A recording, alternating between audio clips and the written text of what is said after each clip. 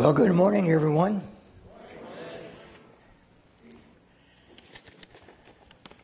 We have two major scriptures to preach on this morning. One is found in Matthew 28, the last three verses of the chapter and of the book. And I invite you to turn there. It's on page 835 in the Pew Bible. And the other, and it would be good to find this and go ahead and mark it, is 2 Corinthians chapter 5, beginning in verse 10. And that's found on page 966 in the Pew Bible.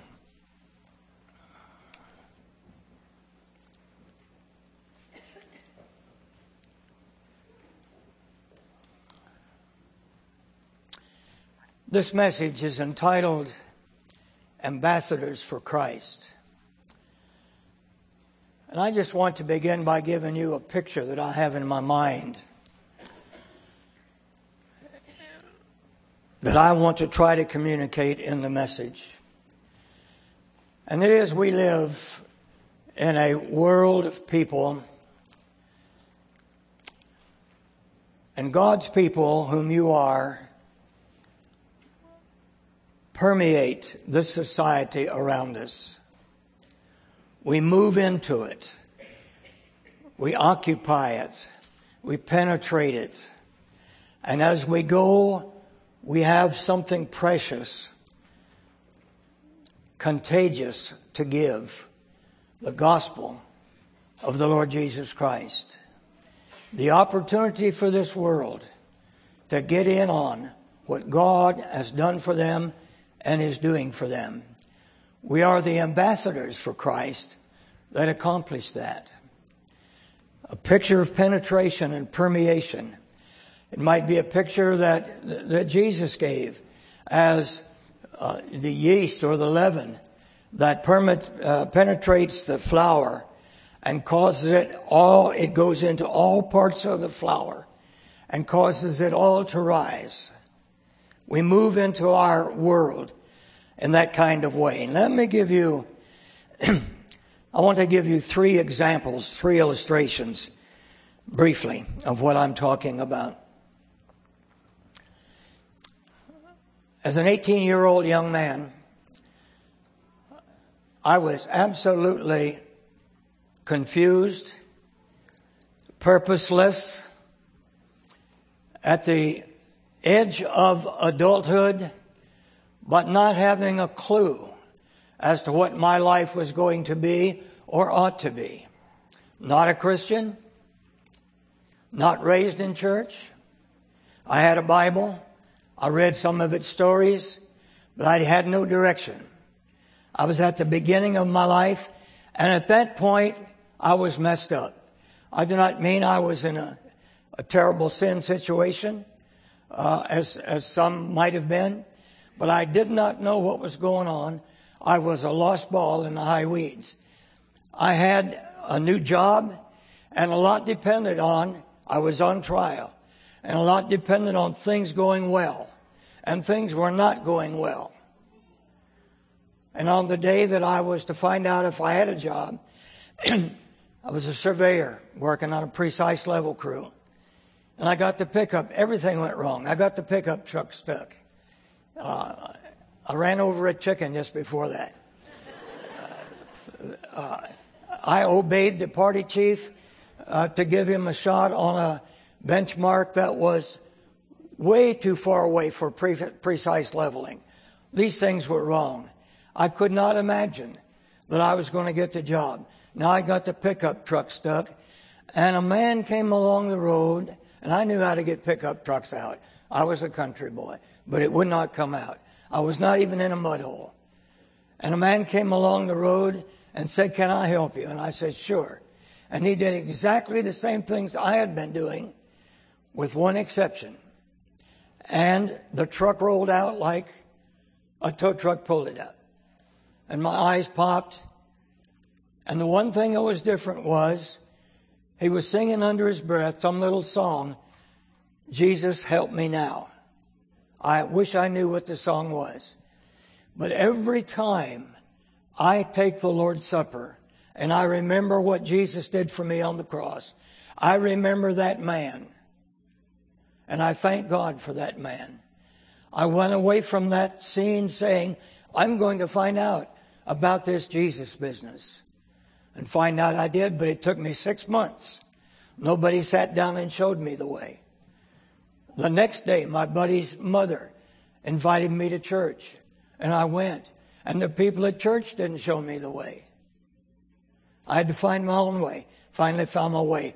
That man is the point that I want to make this morning. Secondly, first go back to that man. There is an example of one Christian who simply can make a point for God in his everyday experience. And he went on his way. Sometimes it might be before the full gospel gets presented.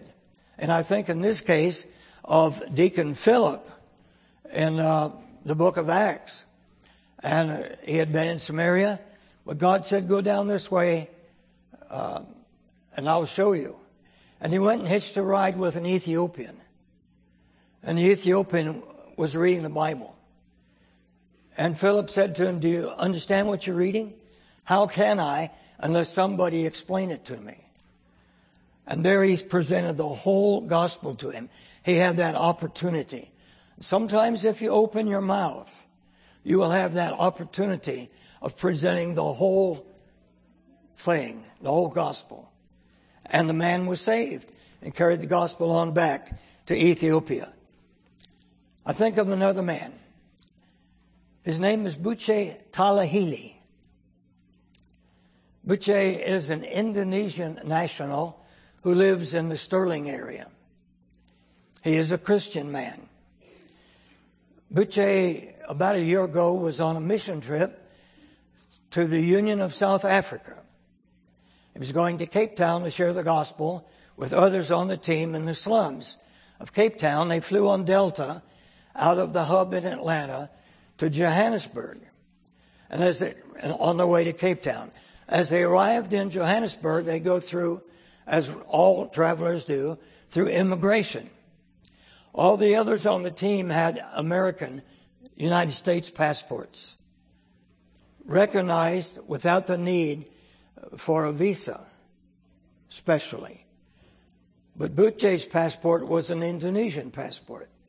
Indonesian passports were not recognized without getting a specific visa from the South African embassy or consulate, which he did not have. So Buche is sidetracked, taken out from the team, and said to go sit in this little room with some other people for several hours. And as I heard Buche tell about it, he said, I had to go in this little room and sit there for 3 hours with these other people. He.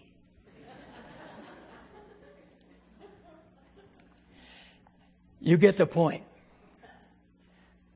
Read with me what Jesus said to us. Verse 18 of Matthew 28. And Jesus came and said to them, all authority in heaven and on earth has been given to me. Go therefore and make disciples of all nations, baptizing them in the name of the Father and of the Son and of the Holy Spirit, teaching them to observe all that I have commanded you. And behold, I am with you always to the end of the age. Permit me to give a little bit more literal translation to it. Beginning in verse 19. Going, therefore, make disciples of all people groups, ethnos, people groups, and so forth. We call this the Great Commission. And somehow by giving it that title, we think it's for great people, not us ordinary Christians. It's the Christian Commission. It's for all of us. There is in this commission of Jesus one imperative, and the imperative is make disciples. The grammar of it is in the imperative tense. It is make disciples. It's not an option. It's a command. It's an imperative. I submit to you that this is the primary purpose of the church. to glorify God by making disciples. This involves investing in relationships. Sometimes you'll have but a few minutes to create a relationship, as that man did on the road where he was singing the little song about Jesus help me now. But it reached me. And these many years later, it still holds me because it led me to Christ. It involves investing in relationships. And I want to say, when I say it that way, that lost people around us are not projects. They are persons for whom Jesus died, whom God loves, whom we love, and we invest in them in relationships as precious people in the sight of God. And we talk about making disciples. I want to suggest to you what should be obvious. We invest, first of all, in making disciples of our own children. The scripture in Deuteronomy 6, verses 6 and 7, where Moses laid it out for the people of Israel, said, "And these words that I command you today shall be on your heart.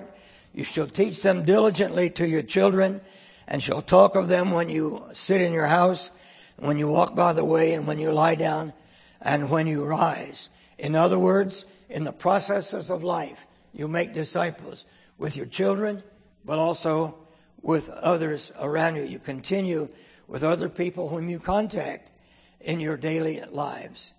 But this imperative is modified by three participles. Participles ending in ing. And they are these. Going, first of all. Today the church is gathered. We're here. Tomorrow, the church will be going. We will be in our homes. We will be in public schools. We will be on college campuses. We will be in corporate offices. We will be in government offices. We will be on commuter buses. We will be aboard airliners. We will be on athletic buildings. We will be on athletic fields. We will be on golf courses. We will be in public parks. We will be in restaurants. We will be in daycare centers. We'll be on military bases. We'll be on farmers markets. We'll be in repair shops. We'll be in car dealerships. We'll be in hospitals, some as medical personnel, some as patients. We'll be in grocery stores. We'll be in courtrooms. We'll be in jails and prisons. Some will be in nursing homes. We'll be everywhere that retired people go. We'll be God's people everywhere, because God has His people everywhere. And everywhere we go, there will be other people who do not yet know Jesus Christ as Savior. One pastor I used to know calls them pre-Christians. Let's hope he's right about that. Many will be with people via the internet. The going in this scripture is not just where you happen to go. While that has truth in it, the going as it's presented in this Christian commission has a sense of intentionality about it. As we go, we are doing so with intention. There is an imperative about this going. So making disciples while we are going is construed by Jesus as part of the fabric of our lives. Not something we kind of attach and add on, but actually is woven into our lives, making disciples.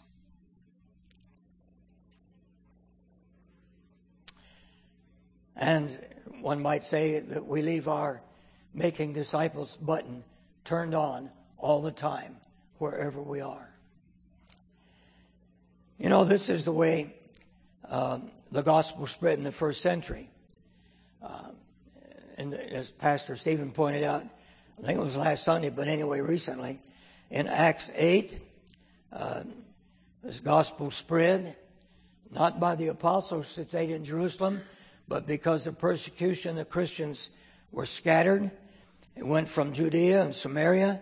In chapter 8, verses 1 and 4, we find that Philip is a witness to an Ethiopian. It goes to Samaria. We find it going to Phoenicia and Cyprus and Antioch of Syria. In the book of Acts, you see it spreading in the same fashion. You see that in Paul's planting the church at Ephesus. He is pastoring there in the mid-50s. But by the time of the Apostle John in the 90s, it is all over the Asian province that today we call Turkey. It is there and is carried there primarily by not the apostles, but the lay people of the church. We find that in AD about 60, there are churches in Ephesus and Colossae and Laodicea. But if you read in Revelation, there are churches in Smyrna and Pergamum and Thyatira and Cyrus and Philadelphia also. In Thessalonica, where Paul went on further and planted the church in Thessalonica, he writes to them in his first letter, he says in chapter 1, verse 8, "For not only has the word of the Lord sounded forth from you in Macedonia and Achaia, but your faith in God has gone everywhere. Has gone forth everywhere, so that we need not say anything." I have a friend. He works in an office for a government contracting company, and he rides a commuter bus to work, leaving Round Hill like 5 o'clock in the morning. And I'm amazed at things like that. My clock doesn't even have numbers on it before 7. They're not even there.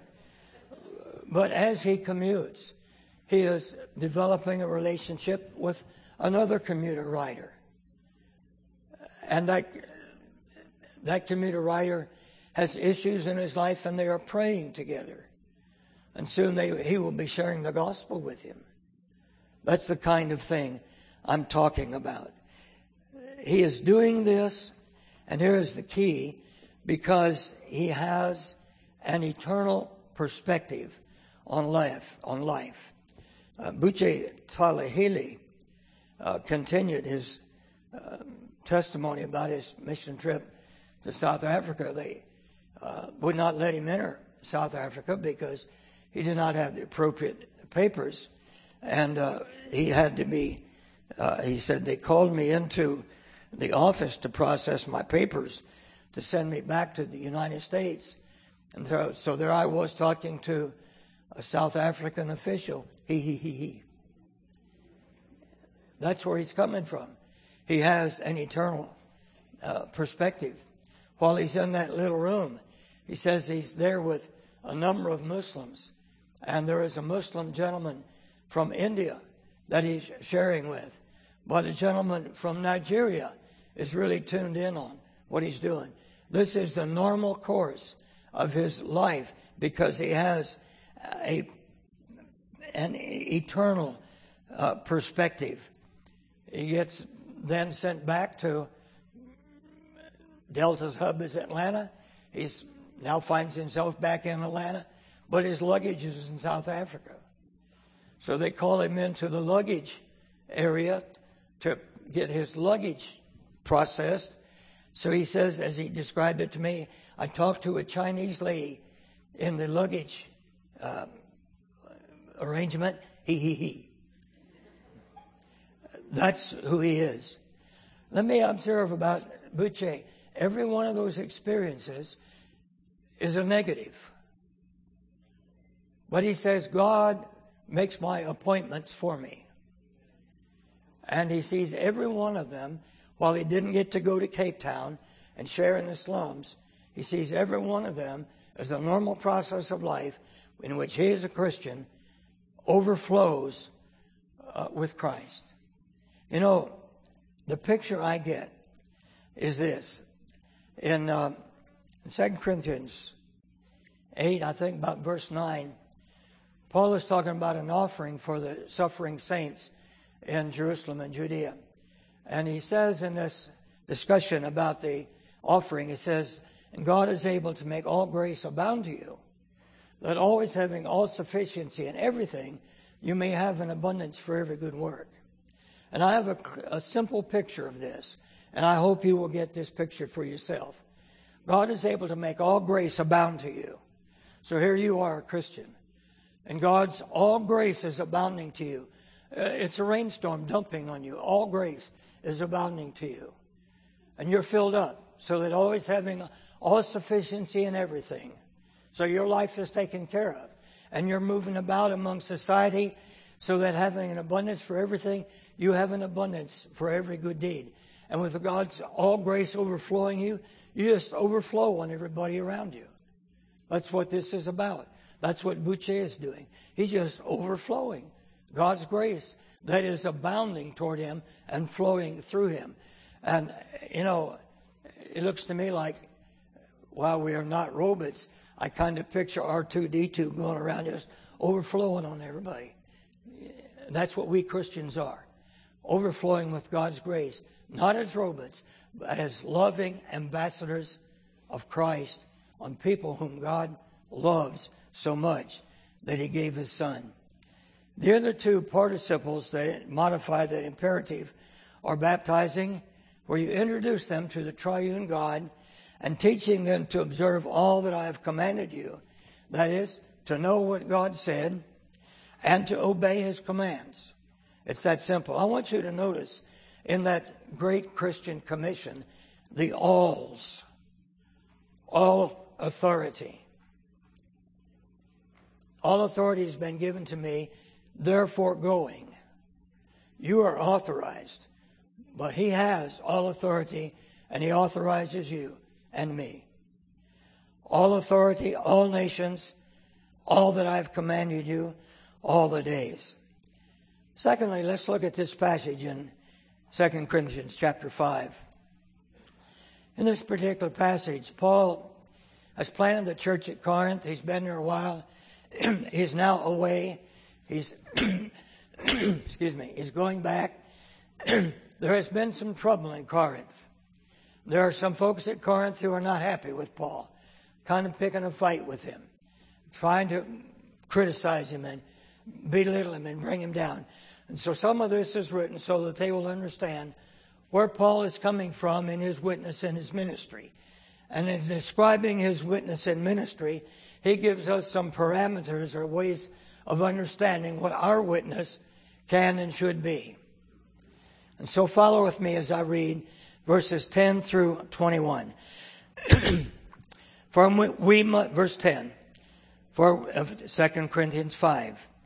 For we must all appear before the judgment seat of Christ, so that each one may receive what is due for what he has done in the body, whether good or evil. Therefore, knowing the fear of the Lord, we persuade others, but what we are is known to God. And I hope it is known also to you, to your conscience. We are not commending ourselves to you again, but giving you cause to boast about us, so that you may be able to answer those who boast about our outward appearance and not about what is in our heart. For if we are beside ourselves, it's for God. If we are in our right mind, it is for you. For the love of Christ controls us, because we have concluded this, that one has died for all, therefore all have died. And he died for all, that those who live might no longer live for themselves, but for him, who for their sake died and was raised. From now on, therefore, we regard no one according to the flesh. Even though we once regarded Christ according to the flesh, we regard him thus no longer. Therefore, if anyone is in Christ, he is a new creation. The old has passed away. Behold, the new has come. All this is from God, who through Christ has reconciled us to himself and gave us the ministry of reconciliation. That is, in Christ, God was reconciling the world to himself, not counting their trespasses against them, and entrusting to us the message of reconciliation. Therefore, we are ambassadors for Christ, making his appeal through God, making his appeal through us, we implore you on behalf of Christ, be reconciled to God. For our sake, he made him to be sin who knew no sin, so that in him we might become the righteousness of God. I want to notice several things in this passage. One is the Christian is motivated. Paul here gives two motivations. He gives others earlier in the letter, but there are two here. One is the fear of the Lord in verse 11. We stand before the judgment seat of Christ in verse 10. The Christian is accountable. You and I are accountable for what we do in the body, in our human body, or what we don't do, the absence of what we do. We are accountable. And the fear of the Lord is a motivation. Call it what it is. That's what it is. And if that fear of the Lord doesn't motivate you, you need to go back and have another check-in with the Lord. Secondly, the Apostle Paul says that he is motivated by the love of Christ in verse 14. For the love of Christ controls us because, and he spells it out a little bit. In verses 14 and 15, the thrust of that is that the love of Christ that motivated Jesus to die for all is the love that motivates us. And that becomes our love. It's the love that motivates you and me to share the good news of Jesus' atoning death. And we communicate that. The Christian is motivated. Secondly, the Christian lives for Christ in verse 15. He died for all, that those who live might no longer live for themselves, but for him. Now here's the way I understand that applying to what we're talking about today for us who are ambassadors for Christ. I get up in the morning and I think about, now I've got this and this and this and this and this to do today.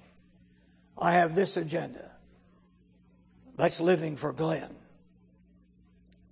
I get up in the morning and I say, God, what is on your agenda today?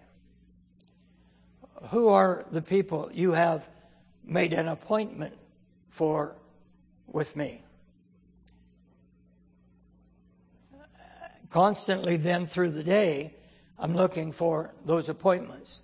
Constantly, I'm looking for his agenda. My agenda is subservient to his agenda, not the other way around.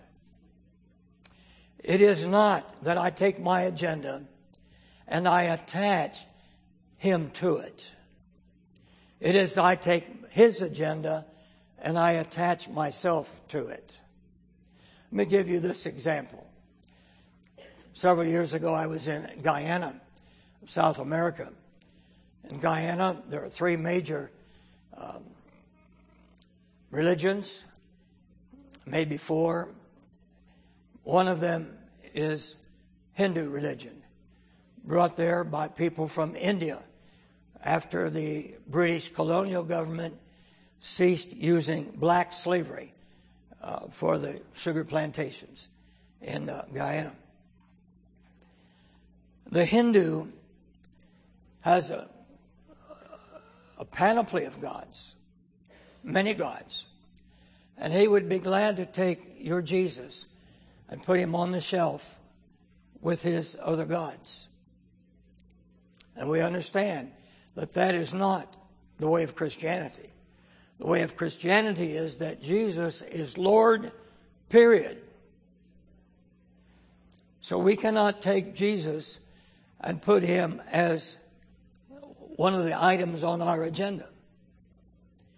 in a similar fashion. It's as wrong.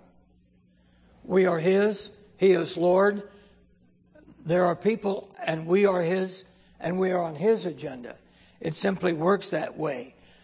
Those who live might no longer live for themselves, but for Him who for their sake died and was raised. That is, our lives are ordered by Jesus' agenda, not by our agenda. It will help us to understand this also. We live in two worlds. We live in the world that is obvious to us day by day. The material, busy world. It's the world of our busyness. It's the world of our get things done day. It's the world of the people that we bump into. But this world in which we live, this worldly world, is part of a spiritual world, an eternal world that encompasses all of it. And we are ambassadors for the kingdom of God. We are ambassadors for that kingdom to this world. And we always move in this world remembering whom we represent and for whom we are ambassadors and by whom we are authorized, by whom we are commissioned, for whom we speak, and for whom we literally live on this earth. We live in this physical, material, busy world, but we live in that spiritual, eternal world representing God. And so there we cannot do as those Hindus do, or as we are prone to do, treat Jesus as an add-on. We are the add-on to His agenda, not vice versa. Secondly, in verse 16, first of all, we live on His agenda. We are His ambassadors. Secondly, Paul says in verse 16, we regard no one according to the flesh. What he's saying, we do not evaluate people in a fleshly manner. He said, I used to even evaluate Jesus that way, but not anymore. We see people from a spiritual perspective. Every person that I run into in my day, I see them from spiritual potential. I see them as people whom Jesus died for. I see them as people God loves, not as somebody that's younger than I am or older than I am, not many of those around, or healthier than I am, or friskier than I am, or smarter than I am, or richer, or the lesser of all those, poorer or dumber, or whatever all those may be. I see them as people whom God has on His agenda. And some of them He has made an appointment with for me.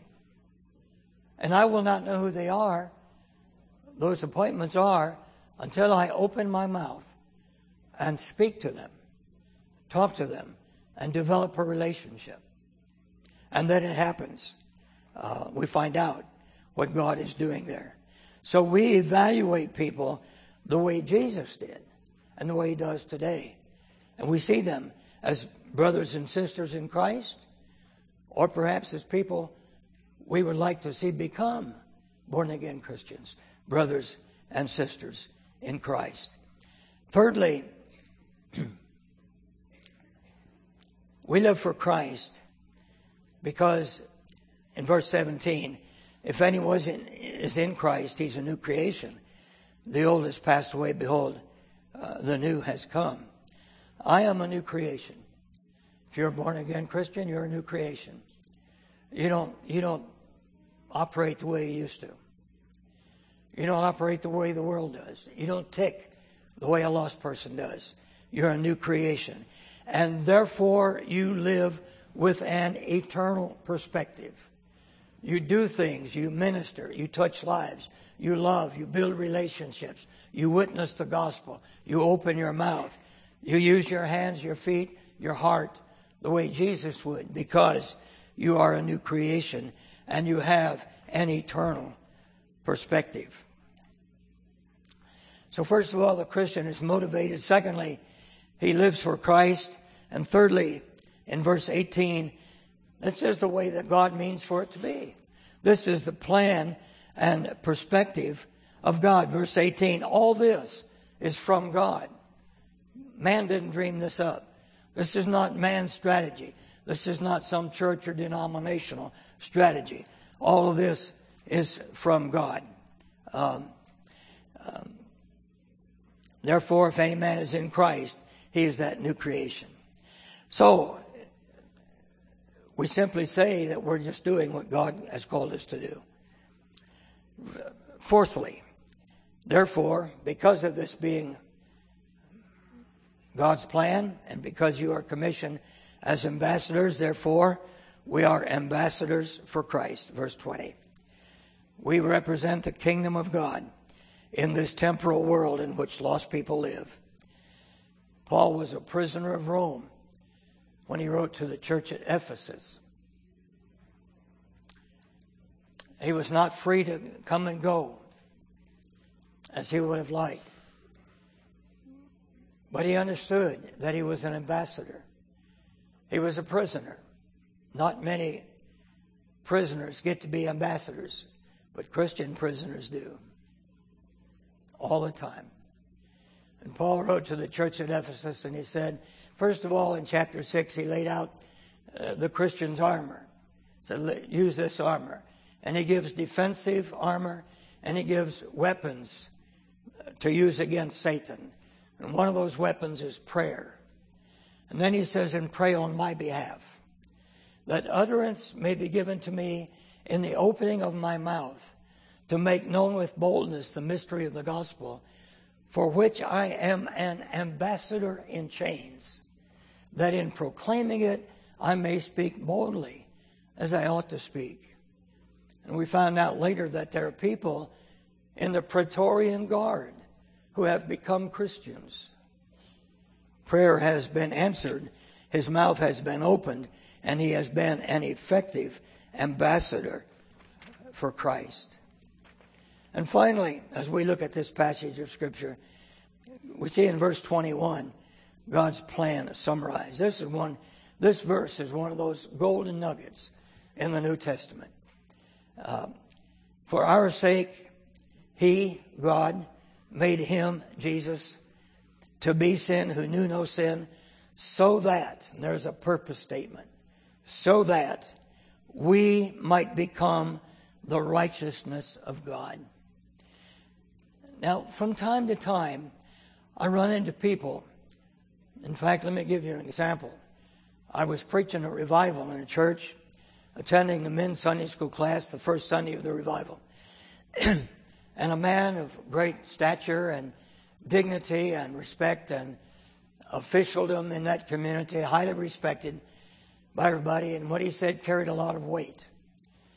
And he was not the teacher, he was the man in the class, but he began the hour by saying that he did not see the wisdom in witnessing to people as we go through our daily lives. He said, I just don't think that's right. He said, I let them see my Christianity in my life. Now, I'm sitting there about 3 feet from this man. And if we and all the men in the church, in the class, are saying, yeah, they're agreeing with this, that's good. Because the man has their respect. He has their following. But he's wrong. If he's right, Jesus is wrong. If he's right, the Apostle Paul is wrong. If he's right, the Scripture is wrong. And I cannot keep my mouth closed. We cannot abide this wrong teaching. And I have to open my mouth. And I say to him, well and good, but when people see your righteousness, that draws them to you, not to Jesus. And you are showing them a Christian life and saying you're saved by doing good works, not by God's grace. Well, you could hear a pin drop on the carpet.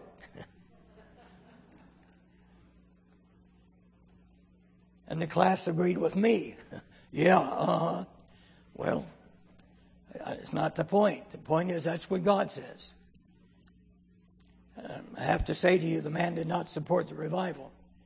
I have to say to you, I'm sure I was not in his list of most popular people. It matters not. Let me ask you this question. Take this verse 21. The nugget of the gospel. For our sake he made him to be sin who knew no sin, so that in him we might become the righteousness of God. And people see your righteousness that God has given you. How does that explain to them the atoning death of Jesus that verse 21 talks about? How does your good life explain that to them unless you open your mouth? Your mouth must be open to communicate where this is coming from. It cannot happen any other way.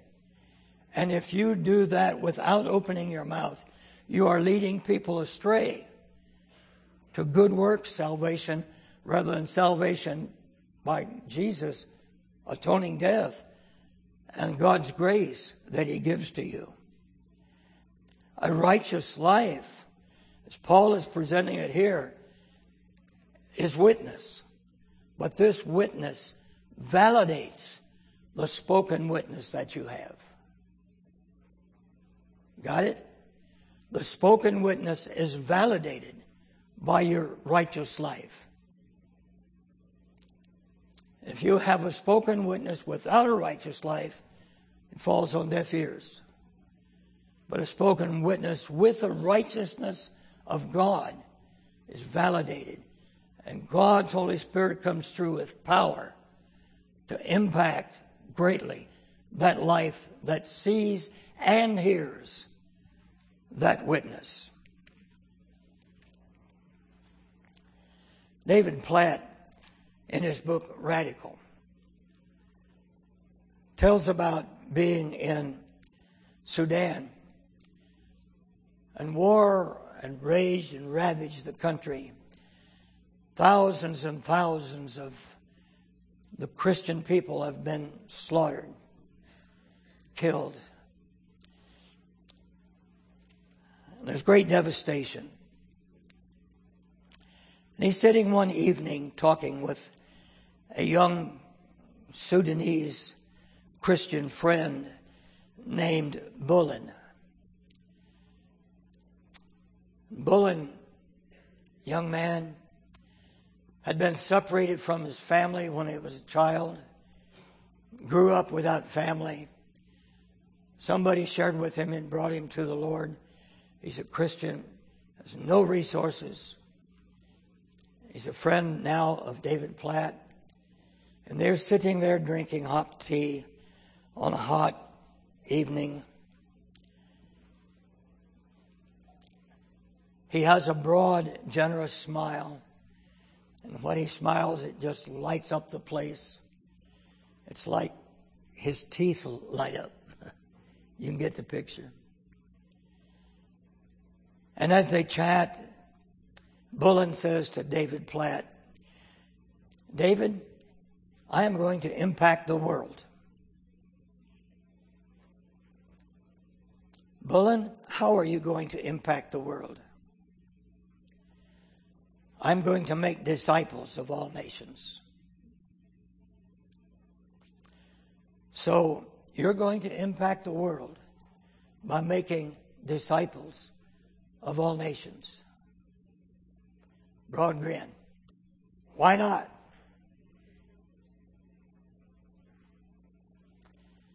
Brothers and sisters, why not? Good question. That's my question. That's your question. I want to come to a time when we make a commitment. This is commitment time. We talked about it. We prayed about it. It's time to make a commitment. I want to say, first of all, for those who are here who have never become a follower of Jesus, you watched him, you've seen him from afar.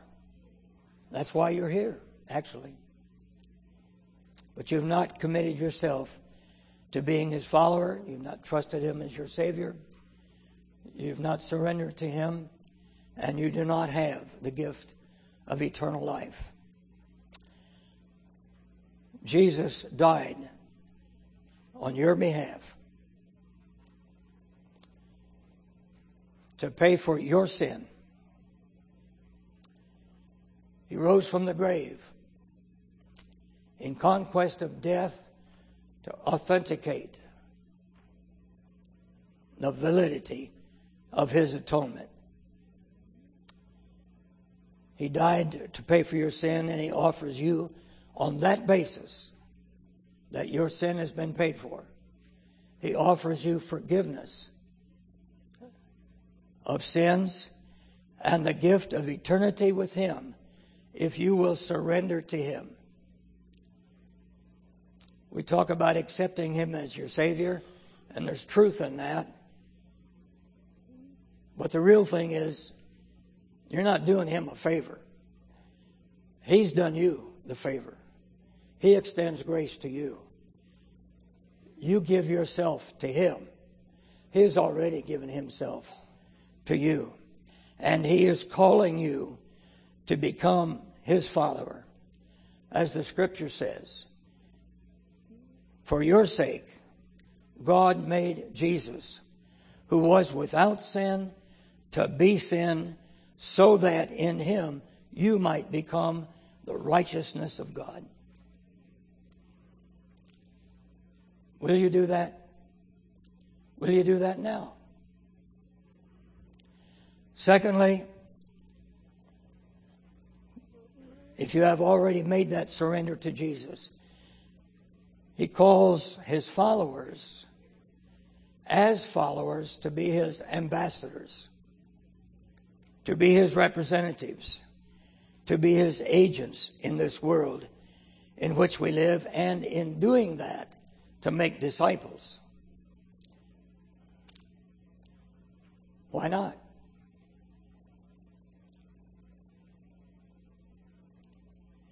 Pray with me, will you please?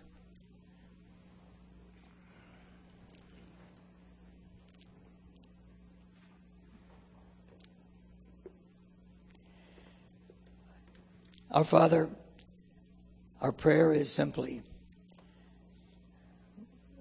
that your Spirit and your truth and your love will draw those of us here who do not yet follow Jesus to be his followers, to be surrendered to him, to become born again followers of Jesus.